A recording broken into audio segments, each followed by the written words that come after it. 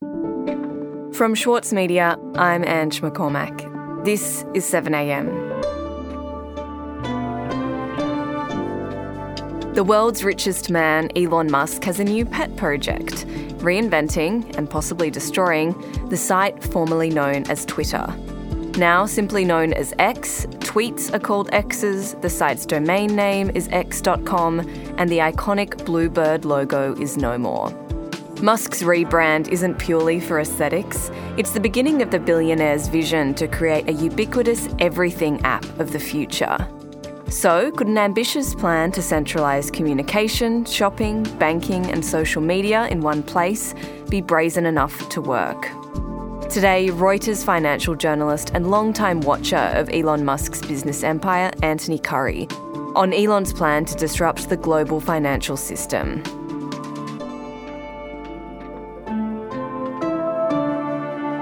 It's Friday, July 28.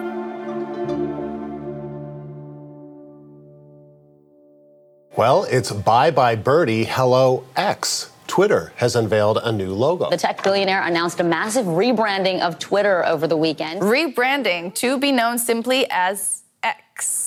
It's the latest shakeup under billionaire Elon Musk, who paid $44 billion. Anthony, you've reported on Elon Musk's businesses for a decade or so now. When you saw him make this announcement out of nowhere that he was renaming Twitter to X, did it surprise you? No, not really. For a couple of reasons. He'd already, a few months ago, decided to change the parent company's name to X, and the companies he set up to buy Twitter, he named X. Right, so none of this is particularly surprising in that sense. What surprised me more is that he's got this intention to replace everything with the letter X. So if you are Meta or if you are Alphabet, yes, you've changed your name from the original product, but you've kept the product's name. So Alphabet still has Google. You don't alphabet something, you still Google something. You still use Facebook rather than using Meta.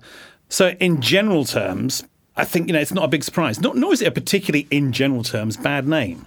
His propensity for naming things weirdly is well known. And yes, his children. I think one of his other children is named Y, I think.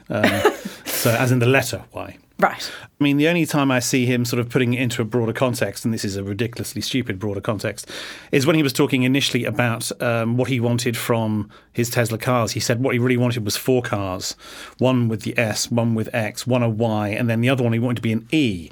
But the Model E is a brand owned by Ford, and they wouldn't give it to him. Because what he wanted to be able to spell was the word sexy. Of course. Which is great. And apparently I've heard that that's one of the new names of one of the conference rooms in the Twitter headquarters now is. And can you tell me about where the name actually comes from? Why does Elon Musk seem to use this letter so much? X.com, with that we're going back to, I think, 97, 98 when he started it. I mean, what you've got going on with the internet is it's basically like an earthquake where the epicenter is Silicon Valley.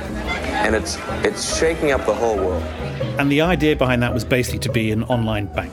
So this is an ATM. What we're going to do is transform the traditional banking industry. I do not fit the picture of a banker. So if you think about the US banking system at the time, really antiquated. Raising $50 million is a matter of making a series of phone calls. And the money is there.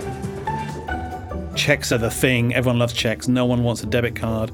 Along comes X.com as one of many from that point onwards for the next 10, 15 years, online banks trying to disintermediate and destroy the really sclerotic, fragmented, antiquated US banking system. And what X.com basically wanted to be was just an online bank, no fees, easy to pay people, send people money, input your someone else's email address and send them money, which was unheard of in America at the time. I think X.com could absolutely be a multi-billion-dollar bonanza, because if you look at the industry that X is pursuing, it's the biggest sector of the world economy. So he set it up, did pretty well from it, merged it in, I think, 2001 with a company called Confinity, which was being run by Peter Thiel and Max Levchin. They then ousted Musk from the business. He was CEO at the time. They got rid of him.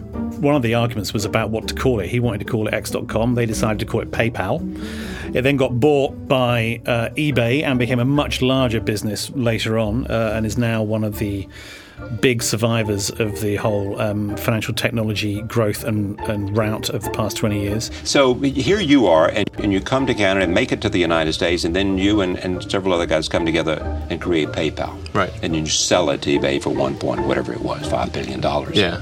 So after PayPal, that gave me a fair bit of capital.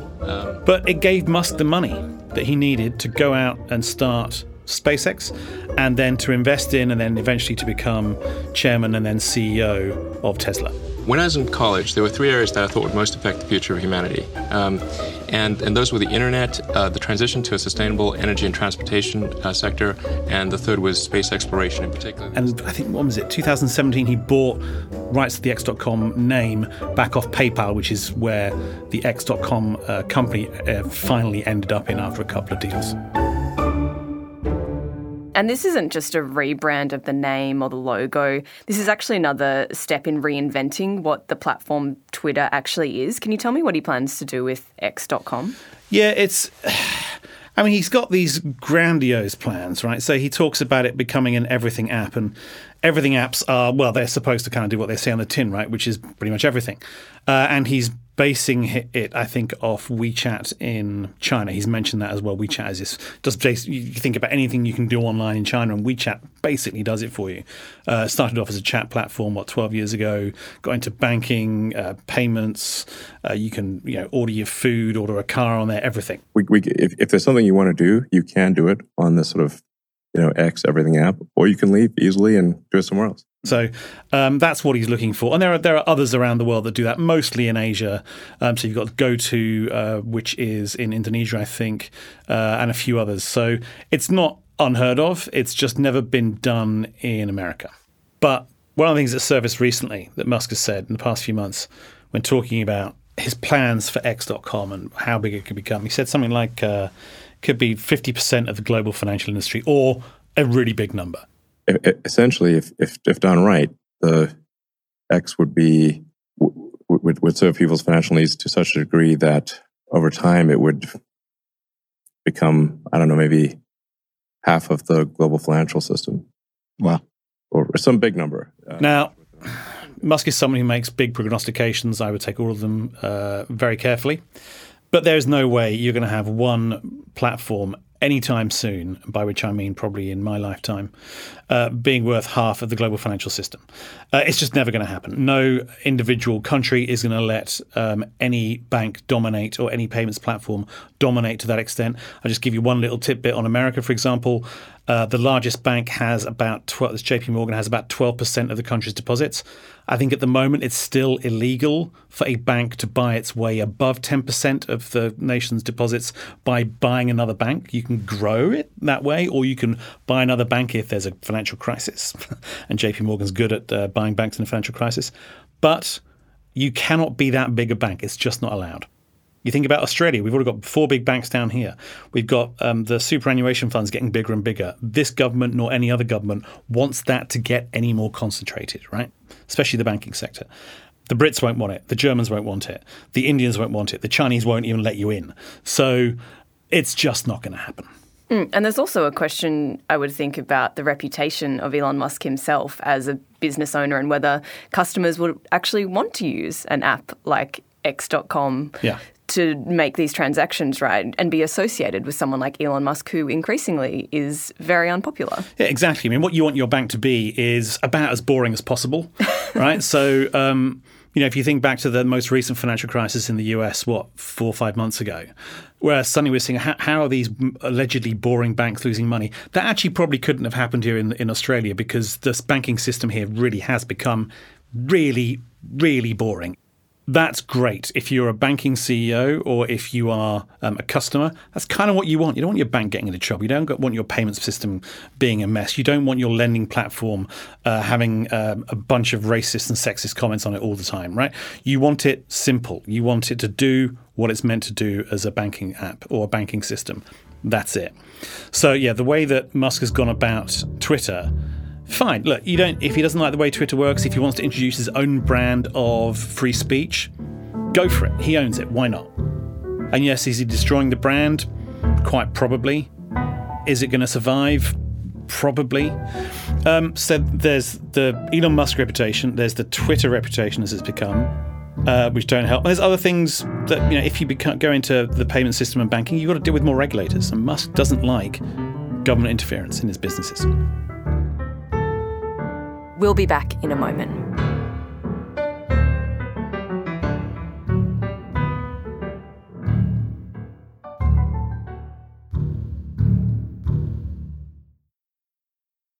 The Saturday paper's food editors are some of the country's leading chefs, including Andrew McConnell, Otama Carey, David Moyle, and Karen Martini. Let them guide your cooking when you sign up to Schwartz Media's free weekly newsletter, The Food. It features the latest recipe from the Saturday paper, along with a selection of seasonal dishes suitable for all cooks. Subscribe today at thesaturdaypaper.com.au/newsletters. For longtime editor Winnie Dunn, there were a few rules she followed when writing her debut novel. I really don't subscribe to writing for the sake of, trauma dumping or getting your trauma out. That's what a therapist is for, please. Please go see a therapist. We're very pro-therapy on Read This. If that's what you're using writing for. I'm Michael Williams, and on this week's very therapeutic episode of Read This, I chat with Winnie Dunn. Listen wherever you get your podcasts. Anthony, this idea of Elon Musk's would surely need the backing of a strong, stable, successful company to make it work, right? So what state is the company, Twitter or X, in at the moment? Pretty parlous. So he paid $44 billion US for it. It's at least halved or almost halved in value, which tells you it's having problems, right? I think advertising revenue is down 50, 60, 70%. It isn't looking good. Lots of people are posting less. A lot of the people who I follow are saying they don't want to, and these are sort of either scientists or other journalists or people who used to use it to disseminate information, are saying they're not getting the same kind of responses they used to get before. They're getting a lot of anti-climate change skepticism, a lot of rudeness, sexism, racism.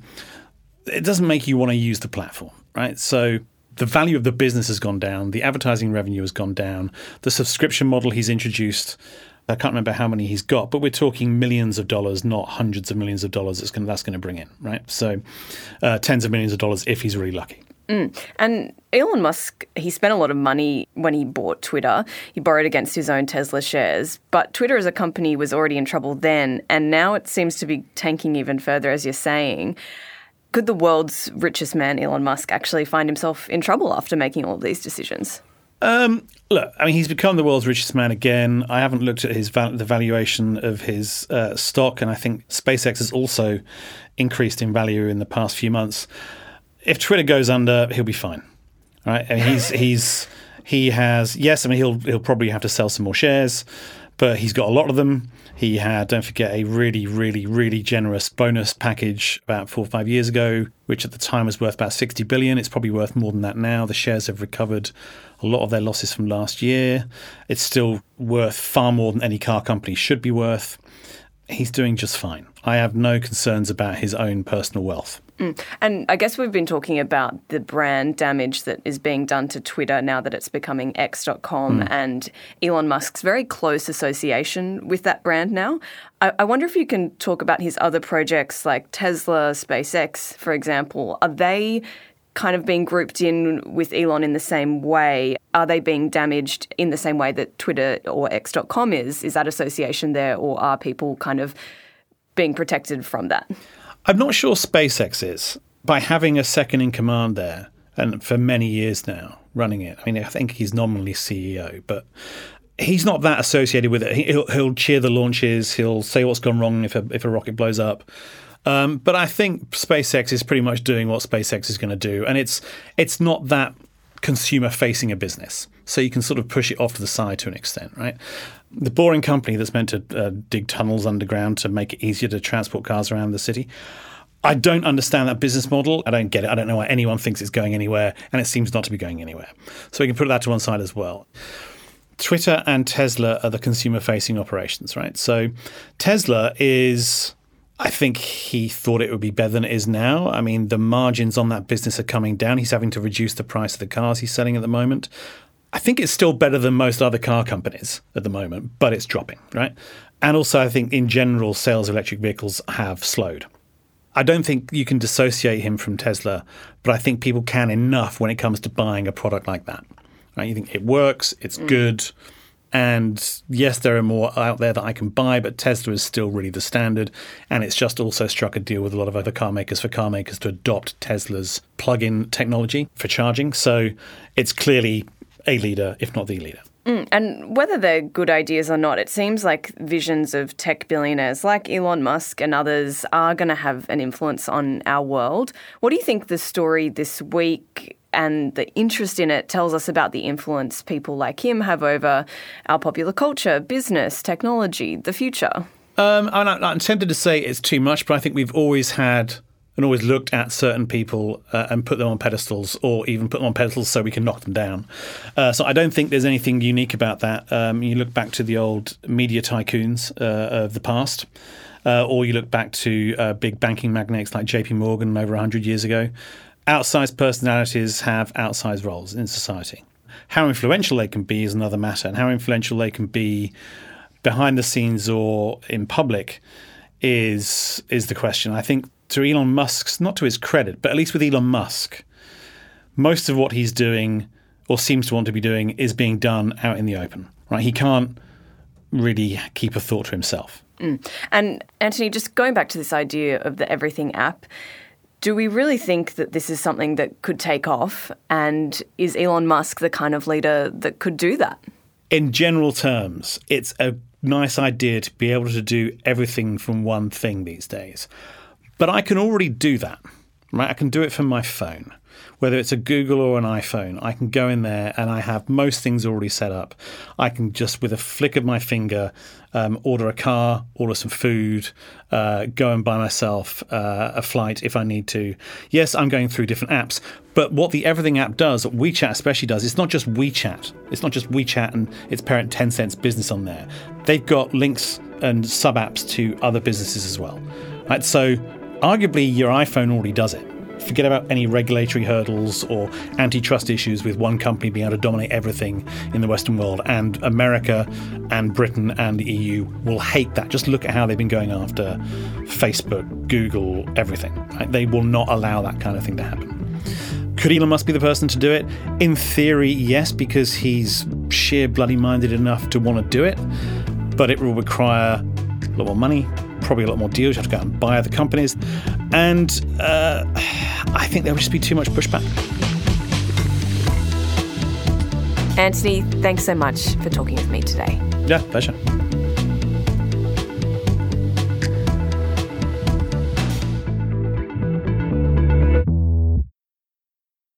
As a 7am listener, you value the story behind the headlines. That's why you should read Post, a free daily newsletter bringing you the top 5 news stories of the day, summarising each of their key points. Sign up at thesaturdaypaper.com.au/newsletters. Also in the news today, Commonwealth Bank will cut 250 jobs, according to the Finance Sector Union.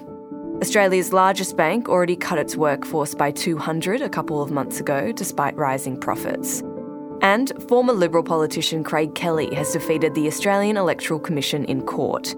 Kelly, who tried to run for re-election for the United Australia Party after defecting from the former government, was fighting a judgment by the AEC that all of his campaign posters did not have the proper authorisation line clearly visible. 7am is a daily show from The Monthly and The Saturday Paper. It's produced by Cara Jensen-McKinnon, Zoltan Fetcho, Shane Anderson and Yo Chung. Our senior producer is Chris Dengate.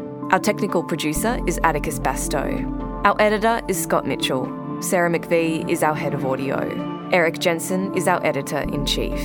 Mixing by Andy Elston, Travis Evans and Atticus Bastow.